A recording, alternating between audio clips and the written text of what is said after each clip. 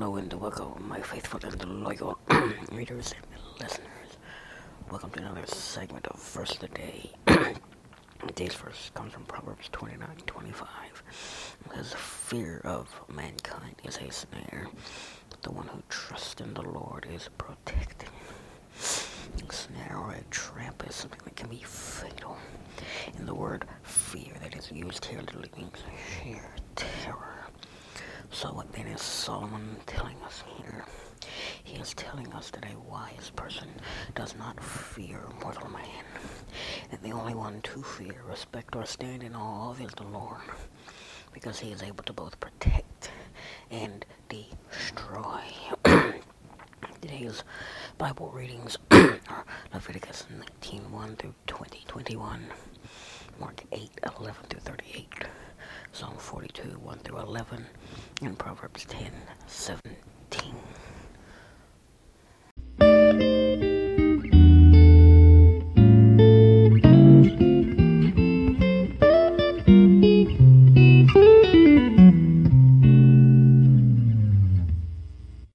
Hello and welcome, my faithful and loyal readers and listeners. Welcome to day 57 through the Bible in 1 year.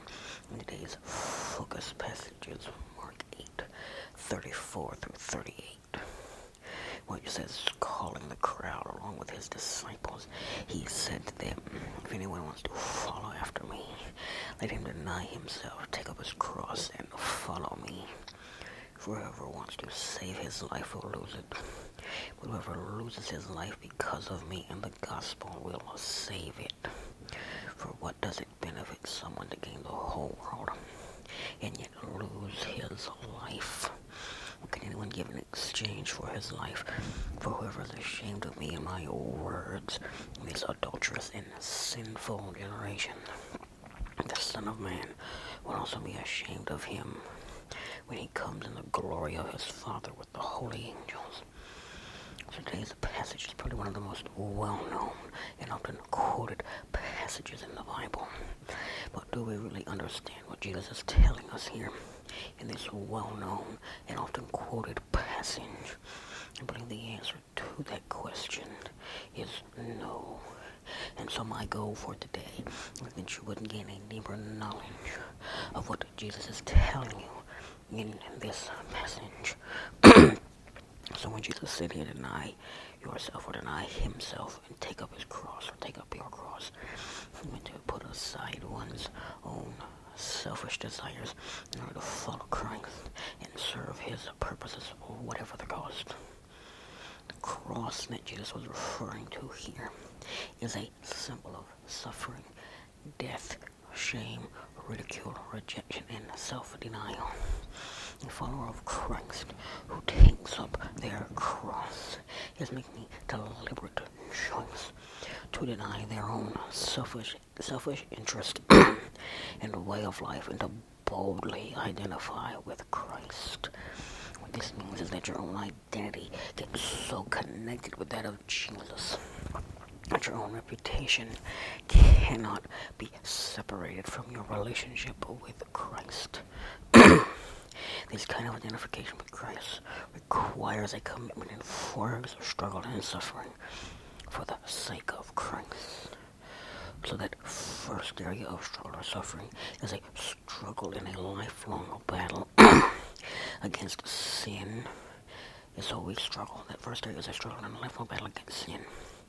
So in that battle against lifelong sin, we must willingly endure suffering by crucifying, putting to death, which means not feeding and becoming unresponsive to our own sinful desires.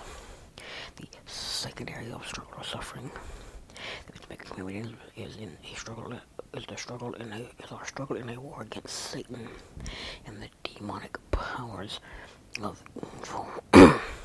And in that struggle, we must be willing to suffer rejection and hardship in order to promote Christ's purposes on earth. In this process, we will experience spiritual opposition and hostility, and we will face resistance and persecution as we stand against false teachers who corrupt the true message image of Christ. So the third area of struggle and suffering is we suffer hatred and ridicule from the world because of our devotion to Christ and his standards of truth and right. So we must understand people will strongly oppose us because our example and testimony expose the evil, their beliefs, behaviors, and lifestyles. We also must remember that our examples and testimonies must be conveyed with love and humility. In the last area of commitment, in the last area of struggle and suffering we have to be committed to is that we must be like Jesus. We also may suffer ridicule and persecution from religious people or ungodly leaders. What all this means is that we must spiritually separate ourselves from the world and its beliefs. So 2 Corinthians 6:17-18 has this to say about our separation from the world spiritually. Therefore, come out from them and be separate, says the Lord. Touch no unclean thing, and I will receive you. And I will be a father to you, and you'll be my sons and daughters, says the Lord Almighty. The concept of separation from evil is fundamental to God's relationship with his people. According to the Bible, separation involves two dimensions, one negative and the other positive. The negative dimension relates to what we must avoid or not do, and the positive dimension relates to what we should seek after or must do. So the first area, remember, is the negative dimension. So that's the area where we must deliberately separate ourselves morally and spiritually from sin, which is everything that is contrary to the working character of Jesus Christ and God's Word. So that's the negative dimension, the first dimension of separation. So the second dimension of separation is a positive dimension. But we must purposefully pursue a deeper and closer relationship with God through a time spent in prayer, God's Word, worship, and service. So by putting our primary effort into pursuing a deeper relationship with God and fulfilling his purposes for our lives, we will naturally take on Christ's character traits and become further removed from evil. This two-way separation results in a deep sense of our relationship with God as our Heavenly Father who lives with us by his Spirit and takes care of us because we are his sons and daughters. There are 7 things that we know about this spiritual separation from the world. So the first thing we need to know about is that separation was an ongoing requirement for God's people. They were expected to be holy. This meant living in a way that was distinct and different from those who did not follow God. Though it may have seemed like an extreme measure, God typically required Israel to remain separate from the people of other nations whose corrupt lifestyles and religious practices would influence his people to rebel against him and abandon their faith in him. One key reason God punished his people by allowing them to be conquered and exiled into Assyria and Babylon was their continued desire to worship false gods and imitate the wicked lifestyles of the nations around them. So that's the first thing.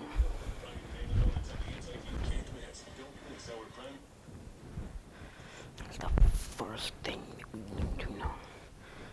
The second thing we need to know is that in the New Testament, God commanded Christ's followers to remain separate from the corrupt world system and from behaviors that compromise God's standards of purity and integrity. So we are to to remain separate from those in the church, particularly those who say they are followers of Jesus, disobey and defy God and refuse to turn from their own ways and follow Christ with passion. And finally, to remain separate from false teachers, churches, or religious systems that promote ungodly beliefs and deny the truth of God's Word as revealed in the Bible. So that is the second thing that we need to know. The third thing that we need to know is that our attitude as we are separated must be one of hatred towards sin and the corrupt world's sin, opposition to false religious teaching, true compassion for those from whom we must be separated in perspective and behavior, which includes a willingness to pray for and reach out to them with the love and message of Christ, and lastly, a respective fear of God that will cause us to remain pure and true to His purposes. So that's the third thing. The fourth thing we need to know about separation is the purpose of separation is that we as God's people might hold fast to the way of righteousness through Christ and grow in our spiritual salvation, our faith, and our personal purity and holiness. And as we grow in this way, we also grow in our service and devotion to God as our Lord and Father. And lastly, as we grow in this way, we also grow in our ability to influence and convince others of the truth of Christ's message and the blessings of following Him. So that's the fourth thing. The fifth thing we need to know is if we separate ourselves in true faith and willing obedience, God Himself rewards us by bringing us into a deeper relationship with Him. As a result, we will have a greater sense of His protection, blessing, and fatherly care. He promises to be everything that a good father should be. He will be our counselor and guide. He will love and cherish us as His own children. That's the fifth thing. The sixth thing, the refusal of God's people to separate themselves from evil will surely result in the loss of companionship with God, the loss of acceptance by the Father, and the loss of our rights as children of God. That's the sixth thing. The seventh and final thing that we should know is separation does not mean that we refuse to communicate with or reach out to sinners. Yes, we certainly must avoid relationships and activities and behaviors, even with people in the church, that would cause us to compromise or defy God's commands, principles, and standards. But with God's guidance, we also must find ways to reach out to people in love and communicate the message of forgiveness and new life through faith in Christ. However, in doing so, we must not foolishly expose ourselves to ungodly temptations and evil influences that could lessen our influence for and our relationship with God. We must remember that many once committed Christians had made regrettable choices in building close relationships with those who choose to live without God and His standards, and as a result they have discovered the truth and reason behind God's repeated warnings about avoiding spiritually questionable activities and close associations with people of poor character. So that's the separation Jesus was talking about. So Jesus ends His teaching on being separate from the world spiritually with these words: "For whoever is ashamed of me and my words in this adulterous and sinful generation, the Son of Man will also be ashamed of him when He comes in the glory of His Father with the holy angels." That's Mark 8:38. So Jesus clearly sees the world system and the society in which we live in is an adulterous and sinful generation. In fact, most of humankind are unfaithful to God's purposes for their lives and are outright rebellious against Him. When Christ returns, He will reject all those who have been more concerned about how people view them than about how God views them. So it would be wise of you to consider whose side you're going to be on. Because unless you have completely separated yourself from the world and its values, then you have made yourself an enemy of God and everything that He stands for. And that is why it is vitally important for those of us who are followers of Christ to deny ourselves daily and take up our crosses in order to follow Him. And tomorrow's Bible readings are Leviticus 20:22 through 22:16, Mark 9:1-29, Psalm 43:1-5, and Proverbs 10:8